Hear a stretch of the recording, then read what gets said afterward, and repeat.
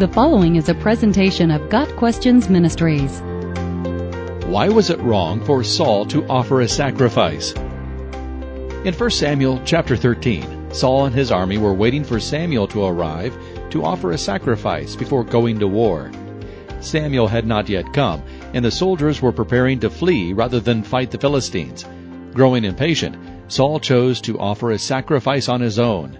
Just as Saul finished the sacrifice, Samuel arrived and said, "You have done a foolish thing. You have not kept the command the Lord your God gave you." 1 Samuel 13, verse 13. Why was offering a sacrifice foolish? Because Saul had disobeyed a direct command from the prophet Samuel, given in 1 Samuel 10, verse 8. "Go down ahead of me to Gilgal. I will surely come down to you to sacrifice burnt offerings and fellowship offerings, but you must wait 7 days until I come to you and tell you what you are to do." These 7 days were evidently to teach Saul patience and dependence upon God. He waited the 7 days, but just barely. As soon as the week was up, he offered the sacrifice on his own, refusing to wait any longer for Samuel. In this presumptuous act, Saul showed a variety of weaknesses that made him unfit to be king, including impatience and self-reliance. His offering showed that he did not want to work together with Samuel or obey God.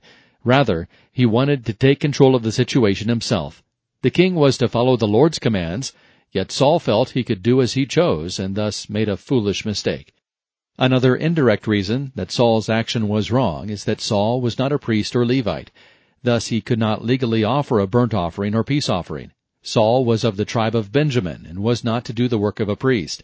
However, the biblical text notes that the direct reason why Saul's sacrifice was sinful was that Saul disobeyed Samuel's command.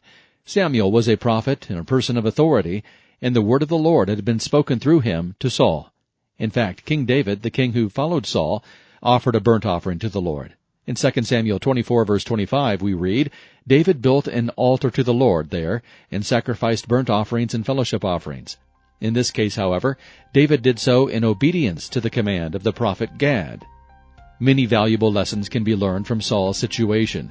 First, it is clear that God desires our obedience. Second, much patience is often needed to fully follow God's word. Third, there are negative consequences when we choose our own way instead of God's. Though it may not be easy or convenient, obeying God's word is the best choice for our lives and for our service to others. Got Questions Ministry seeks to glorify the Lord Jesus Christ by providing biblical answers to today's questions. Online at gotquestions.org.